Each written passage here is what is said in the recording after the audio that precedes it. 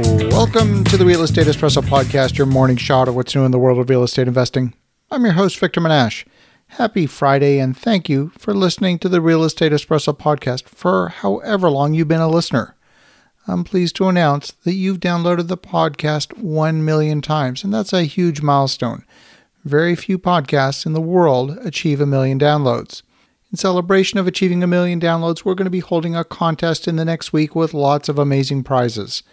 The draw will be held on November 1st, and the lucky winners will be announced also on November 1st. We've got all kinds of prizes, including signed copies of my book, Magnetic Capital. We have Real Estate Espresso Podcast coffee cups, and you can listen to the podcast drinking your morning coffee. And if you listen to the podcast at the gym, we have prizes of some really lovely stainless steel water bottles.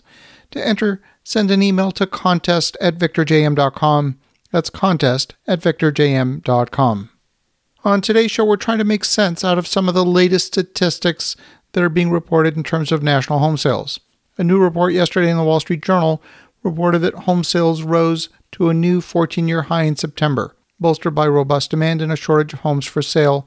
It's making the housing market one of the brightest spots for the U.S. economy. Existing home sales rose 9.4% in September from August to a seasonally adjusted rate of 6.54 million. That's the highest rate since May of 2006. That's according to the National Association of Realtors.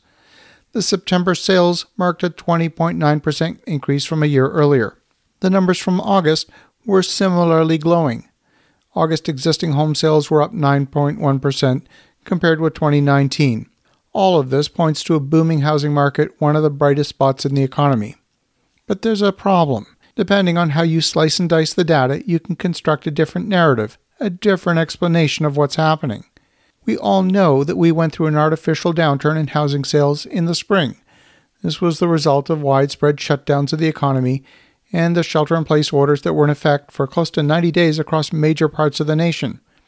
And if you compare sales in the first 9 months of 2019 to the first 9 months of 2020, we have not yet, in 2020, matched the sales volume of last year.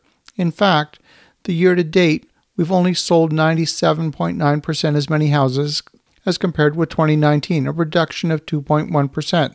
So are we having a booming market, or are we just catching up from the shutdown in the spring? The number of sales in 2018 were higher than 2020. In 2017, they were higher. In 2016, they were higher.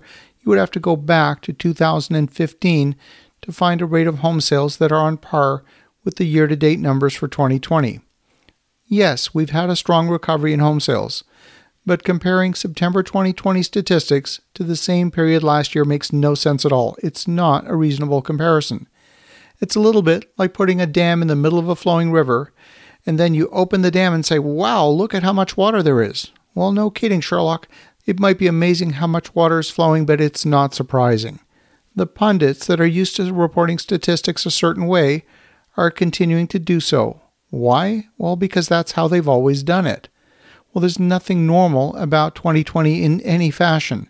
So if you're quoting statistics, you need to look at the big picture. And I'm tired of seeing weekly unemployment numbers being reported by the Bureau of Labor and Statistics. Fewer people filed for unemployment this week, so they conclude the economy is on the mend. Well, these types of reports are ridiculous, to be frank. It's not just the National Association of Realtors who do this, and virtually every real estate board all over North America is quoting statistics in a very similar way. Why? Well, because that's how they've always done it. Even in my home city of Ottawa, Canada, the same thing is happening. Last week, the September numbers were published from my hometown. The numbers are amazing.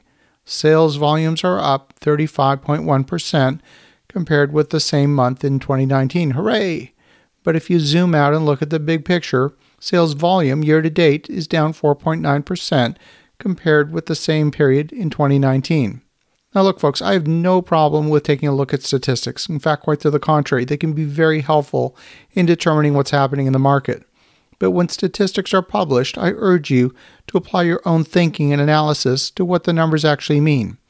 Don't get me wrong, I don't think anyone's out to mislead you about what's happening in the market. I'm just saying don't accept a journalist's interpretation as the truth, because it may not be the entire picture. As you think about that, have an awesome rest of your day. Go make some great things happen. I'll talk to you again tomorrow.